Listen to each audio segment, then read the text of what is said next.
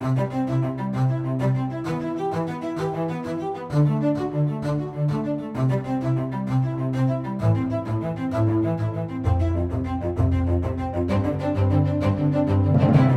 to Life Beat. I'm your coronavirus negative host, Chris Gass, Right to Life Michigan's Director of Communication and Education. Joining us today is our Education and Events Coordinator who's struggling not to lose it, Emily Kroll. Emily, welcome to Life Beat. It's a weird week. We're going to go with it. Happy October. So yeah, everyone today is speculating who in Washington, D.C. does have the coronavirus and who doesn't. I told Emily I wasn't going to rant about how our national politics is kind of like a soap opera, but we'll count this as a little rant. Moving on, today we have a couple important topics to talk about, also coincidentally involving the presidency. First, we're going to talk about, of course, the Supreme Court nomination of Amy Coney Barrett to replace Justice Ruth Bader Ginsburg, passed away quite a few days ago now. And then we're going to talk about a myth that's been circulating out there. Yes, indeed, Jimmy Carter is alive. So we'll cover that when we get there. His birthday is today, isn't it? Oh, yeah, he just turned 96. 96. So happy Jimmy birthday. Carter, still with us, 96 years young. So, Amy Coney Barrett, Emily, what do you think? My general synopsis is that she is a very strong, very intelligent, fantastic human being, and she would make a very good Supreme Court justice. She is very well qualified. She's been a Notre Dame law professor for some time and has already gotten a ton of rave reviews from former students. I was kind of amazed to see CBS gave 10 minutes to one of her former students, Laura Wolk, is it? I think is her name. But she's the first female blind Supreme Court clerk. And the second one overall, I guess there was a blind male Supreme Court law clerk in the past, which is quite the challenge when you think about it, because the law clerks are basically the personal researchers for the justices, and as anyone who's done law school knows, I haven't done law school. No, never been tempted either. It's miserable because if you have any friends that go to law school, they kind of disappear for a couple years, and you kind of wonder if they're still alive. So, but the Supreme Court law clerk is a very prestigious position, and this blind law clerk was crediting her mentor, Judge Amy Coney Barrett, for helping her get there. She was a clerk in 2019 for Clarence Thomas. You know, interesting aside, if you go through the list of law clerks, there's quite a lot of names you'd recognize. Like, not even necessarily judges, but elected officials, commentators. Ted Cruz, Mike Lee, both. Oh, did Ted Cruz was okay. Or he was a court advocate. He was a court advocate, not a clerk. Okay. I think. What's a clerk? What's a court advocate? They argue cases before the Supreme Court. So like the Solicitor General. He did the Bush against Gore case in Florida when that went to the Supreme Court. Oh, that wasn't controversial. No, not at all. And it's not like we'll see a replay of that at all this year. Yeah. I guess that figures into the Supreme Court nomination, but we'll see. So a very well qualified Amy Coney Barrett from her legal background as a law professor. She's also taught at a couple other schools, I believe, George Washington and maybe Georgetown. Not quite sure about that. But she was a long time professor at Notre Dame. She served on the U.S. Circuit Court of Appeals for a couple of years now. Of course, her nomination was very famous because it was California Senator Dianne Feinstein who took her to task for being Catholic and believing in Catholic things, and said the dogma lives loudly within you, which is a pretty unique sort of quote that's probably never been said in the rest of human history. So let that stick, you know. It's kind of like a badge of honor for her now. Feinstein's the one who likes to cause trouble with Supreme Court nominations, though. Yeah. Well, and yes, there's that famous picture of her cornering Lisa Murkowski, kind of like staring her down. Oh, geez. I think it was the Gorsuch nomination, or maybe it was the Kavanaugh nomination. You start to get shell shocked after all these nominations, and they just kind of all run together. Um, Other than just being a judge, and she clerked in the Supreme Court for Antonin Scalia, who during her nomination press conference cited as the person who she would follow closely to in terms of judicial philosophy, and that makes sense. Antonin Scalia, of course, was an advocate of, I've heard it, you can call it originalism, textualism, whatever, but it's just that radical idea, Emily, that the law says what it says. Shocking. Dangerous. Imagine what happens if we actually took laws for what they meant when they were written and not whatever we just decided to make up these days, you know? Mean like the legislator making laws and then the Supreme Court enforcing them and not making their own laws? Wow.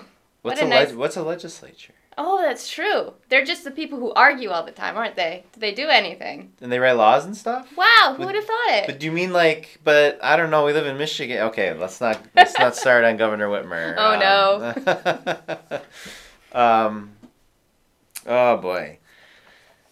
Well, everyone seemed to be very receptive to her in terms of pro-life elected officials, senators, even some senators who you might wonder how they might think about it. The two that stick out to me, of course, are Lindsey Graham, who, along with his old friend, the late Senator John McCain, he was an original member of the Gang of 14. You remember about 15 years ago when the Democratic senators were filibustering George Bush's nominees, and they wanted to try to find some grand compromise to block some but let others through.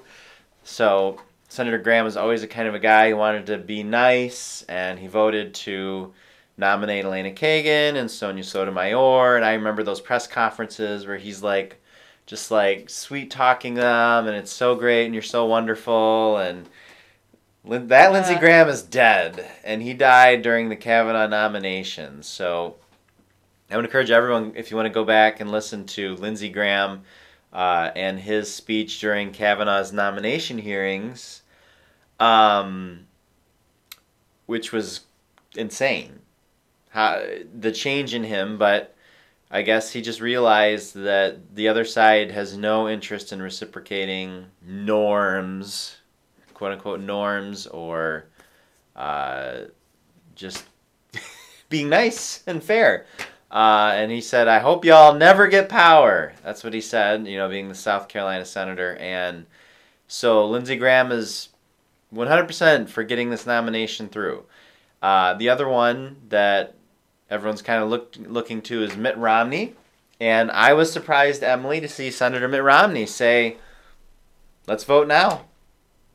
It was surprising. He didn't say he would vote in affirmation. He didn't say it was a yes vote, but he said it sticks with the traditions and norms and history in the United States to have a president and a Senate in the same party confirm Supreme Court justices right up in the run-up to an election, and even in the lame duck session after an election it's happened. So that was surprising to see him do that. We'll see how he decides to vote, but hopefully it'll be a yes vote. But with Mitt Romney, we can kind of close our eyes and pray and hope he does what we hope he wants to do. I'm just glad we don't have Senator Jeff Flake in the Senate anymore. You don't want to be insulting, but his last name was just perfect, because he would just, every day it was, I want to do this, or I want to do that, or I want to do this investigation, which is kind of silly, because if you remember in the Kavanaugh nominations, there was the one serious accusation from Christine Blasey Ford, and the rest of them were ridiculous. Like, he was on a boat, and he did this weird thing, or he was at this random party that no one else says he did, and just ridiculous ones that they knew about and were sitting on for months, and they just decided to fire at him like a shotgun. And if anything, it kind of backfired on them. I'm so glad that Jeff Flake isn't around to keep messing with it. So it seems Majority Leader Mitch McConnell seems to have everyone except for Susan Collins and Lisa Murkowski on board. And they have a 53-vote majority, am I right? Yes. So they have 51 theoretical votes to confirm. We'll see if Mike Lee makes it back for the vote. So Mike Lee tested positive for the coronavirus today, but you only have to quarantine, I believe it's 10 days now, and the hearings are scheduled on the 12th. So he's got time. He should be back before even the vote. He should be back because the hearings will take a couple days. There probably won't be a vote until the end of the month. I did see a reporter speculating immediately today that, they're only down to 50 votes with Mike Lee out, but I'm fine if they want to go real fast on this because Judge Barrett just did that nomination hearing for the appeals court a couple of years ago. But, it takes some time. They're going to go, and there's going to be the theatrics in the committee. It'll be interesting to see how they want to attack her, because they will attack her. Now, already we've seen she's a white supremacist for adopting children from Haiti. Yeah, she's a colonist also for doing that. Colonizer. Let's see here. What else have they attacked her? The latest thing last couple of days is she signed a lot of affiliates of ours and pro-life groups throughout the year, usually around Roe versus Wade. They'll do like a little newspaper ad where people will sign and say, I support unborn children. And St. Joseph County, Indiana, the Indiana Rights Life's affiliate there, did something like that, and her husband signed that, and so that somehow got turned into she wants to throw women who've done IVF into jail. Yeah, no idea. I don't know how they got there from there. It's kind of interesting. Just a basic criticism of that would say that, well, if you have any views at all that aren't abortion on demand through all 9 months of pregnancy, you should be disqualified from serving on the federal bench. Most of America doesn't agree that abortion on demand through all 9 months of pregnancy should be legal. So can only a certain minority of Americans who completely agree with the Senate Democrats on their view on abortion be eligible to serve as federal judges, and the majority of Americans can't? Is that what they're getting at? And then somehow... Now, IVF is problematic because, as it happens in most countries, including America, not all countries, Germany has a law that requires that every child that is created by this process has to be implanted in the womb and given a chance to be born. There are a lot of cases where they don't do that, and that's why we had this whole embryonic stem cell research debate, is because we have these human embryos that are alive, that can be adopted out and still have life. They're still alive and still have their lives before them. That's why we had this whole issue, because there were enough in there that researchers wanted to use them. So, that is an issue that pro-lifers weigh in on. I can't ever recall saying any pro-lifer saying throw women who've done IVF in jail. No. It's not ringing a bell. I can't recall 17th century colonization efforts involving adopted children from Haiti either. What else have we heard so far? That she is one of the people who inspired The Handmaid's Tale because of the praise group that she's part of. Right, yeah. She's part of a group that's there's a lot of Catholics in it, but it's ecumenical in terms of Christian denominations, and they basically live kind of like, I don't want to call it a commune or like a kibbutz or something, but they, support each other mutually, and I don't know.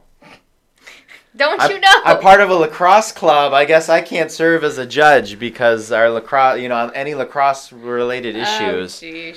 Yeah, and so the title for, I forget what the title for the men were, and the title for the women in this groups were handmaidens. which is a reference to Mary, the mother of Jesus, not to Margaret Atwood's ridiculous book, which, since we're talking about IVF and artificial reproductive technologies, this is really funny. At the National Right to Life Convention, there were those people in the handmaiden's outfit walking around protesting it. And, it was so funny because if you had to pick a group of people on the entire planet Earth who are more opposed to gestational surrogacy, which is the major plot point in The Handmaid's Tale, or these women are used as breeders, if there was a group of people in the entire world more opposed to it, I don't think you could find anyone other than the National Right to Life group, because surrogacy is a serious issue involving, especially if the parents don't like the child who maybe tests positive for a disability or a medical condition, they demand he or she be aborted. It's a whole nother mess. But as you can see, we've gotten so far off the beaten path here. We have. With all this ridiculousness. Oh, my favorite one to finish is she can't serve as a Supreme Court justice because she has 7 children. Oh yeah, that one's fun. And doesn't have enough time to take care of a family. This from the same people who, I guess it makes logic. That's why we need abortion. We need to kill our children so women can be in the workforce. And heaven forbid if there's a successful woman, like incredibly successful, who is also a mother with multiple children, and for all purposes is doing great. So if you have someone that goes against the narrative that you're pushing to convince women to abort their babies, then you have to attack them, because you're telling women specifically that they can't succeed with children, and we have multiple examples, and Judge Barrett is one of them, that it's a lie. You can. So, to sum up, people are crazy, and a person who served as a Notre Dame law professor for many years, who served as an appellate judge, and who seems to be well qualified, a mentor to many, there should be no reason, and who actually believes that the role of a judge is to decide based on what the law says and not just to make something up. Sounds well qualified to me. Put her right through. Of course, the Senate has their duty as advice and consent, and they will do the hearings and whatnot, no matter how much they're rooting for Mike Lee to get the sniffles and have to not show up for a couple weeks. We can wrap him in a hazmat suit with an oxygen tank. We'll get him there. Yeah, real PPE, not just these cloth men. Yeah, like full on, like outbreak movie, Dustin Hoffman. We can even put a tie on it. Stop the Motaba virus. You're supposed PPE. to dress up. Yeah, that's right. Man. So, the hearings are scheduled to begin on October 12th in the Judiciary Committee.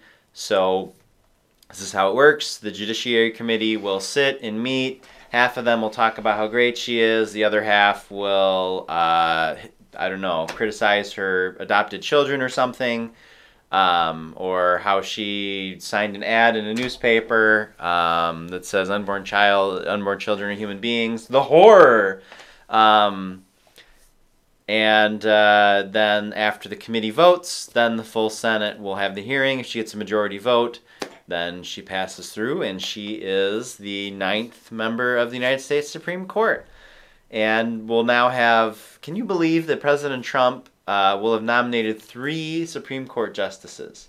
We were telling people that in 2016, he may have the opportunity to nominate 2, maybe 3, and people were like, 3? Yep, 3.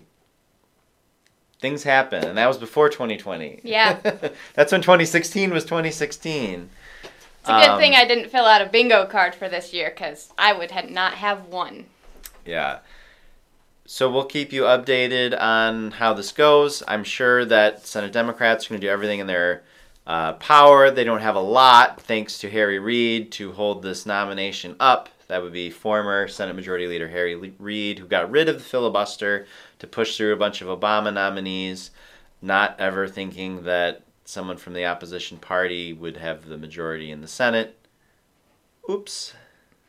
Hindsight is 20/20. Oops. another norm, Emily. Those norms. We're going to hear a lot of talk about norms over the next few days. So we'll keep you updated. To close it up real quickly, though, just we didn't mention it, but she has ruled as an appellate judge on abortion 3 times. There was an Indiana law that said you had to ban, it was a ban on abortions targeted for a child who has disability, and also the child has to be, their body has to be disposed of in a humane manner. So not even really an abortion ban. And she ruled in the right. The Supreme Court upheld the humane disposition of fetal remains portion of Indiana's law. Ruled on another one saying that sidewalk counselors have First Amendment rights. That should be no real surprise there. I mean, you have the right to talk to somebody on the street, right? Mm-hmm. Okay, that's open and shut. And then the third one was escaping me at the minute. But basically, she's ruled as you would expect an Antonin Scalia to rule. The First Amendment is the First Amendment. There's nothing in the Constitution about abortion. And so we'll see what happens. It's going to be a roller coaster. Strap yourselves in. It's going to be worse than the Kavanaugh hearings. Maybe I'm wrong. I hope you're wrong. Maybe I'm wrong. Predictions, I should have given them up after 2016, but it's going to be as bad as Kavanaugh times Clarence Thomas times Robert Bork back in the 80s, where those earlier two where Joe Biden tried to and succeeded in taking out Robert Bork and tried to with Clarence Thomas. So strap yourselves in for a fun ride. Sounds like I want to call in sick for the next month and a half. Well, I'm feeling go hang out with President Trump and you'll be good. No, okay. That's not right. We can joke because everyone is in good health so far. Thus far, yes. Of course, we wish the President and the First Lady and Senator Mike Lee and everyone else well. Hopefully we're almost through this year. We can joke. And who doesn't need to joke in 2020? So let's finish the podcast by talking about a joke of a narrative that's been going around, and you might have heard this. And the narrative goes that since 1980, I don't know why they picked 1980. Oh, yes, I do.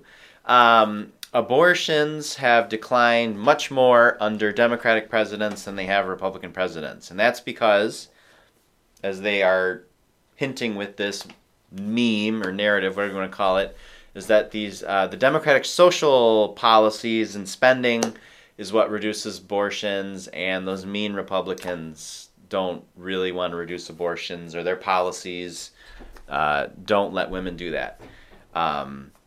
It's not a good narrative for a couple important reasons. The first one is you can't just start it at 1980. You need to start it at 1973 when Roe versus Wade was overturned. And what happened? Under two Republican presidents, Nixon and Ford, who were not at all really keen on doing anything about abortion, abortion skyrocketed because it had been legalized. And then under Jimmy Carter, who, yes, did exist and was a president for 4 years. Happy birthday. But... Happy birthday. Mm-hmm. Unlike this narrative that pretends that he doesn't exist or didn't matter. In his 4 years, he didn't do anything on the issue, and abortions kept skyrocketing. It wasn't until Reagan came along, the first pro-life president, that in the modern era, that abortion skyrocketing increase stopped. And in fact, he and along with his successor, thank you, George H.W. Bush, initiated a decline that's been continuing since. And that decline has been through Clinton, Obama, both Bushes. It's been fairly steady. The trend hasn't really changed too much.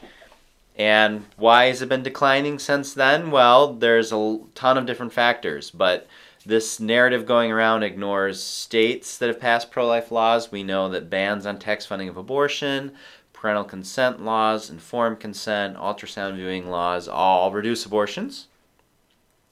There's been economic ebbs and flows in that have made a big difference. Generally, we see when times get bad, abortions will increase. And when times are going good, abortions will decrease a little bit. So that factors in.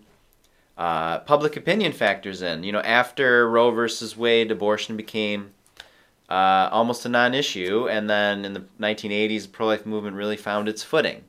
And then there's even speculation, and this is why Robert Bork, they tried to destroy him, they succeeded in destroying his Supreme Court nomination, was they're afraid the Supreme Court would overturn Roe versus Wade in 1992, and they almost did. Ultimately, they upheld Roe, but they allowed all sorts of new pro-life laws, like we mentioned, parental consent, informed consent, etc., to take place.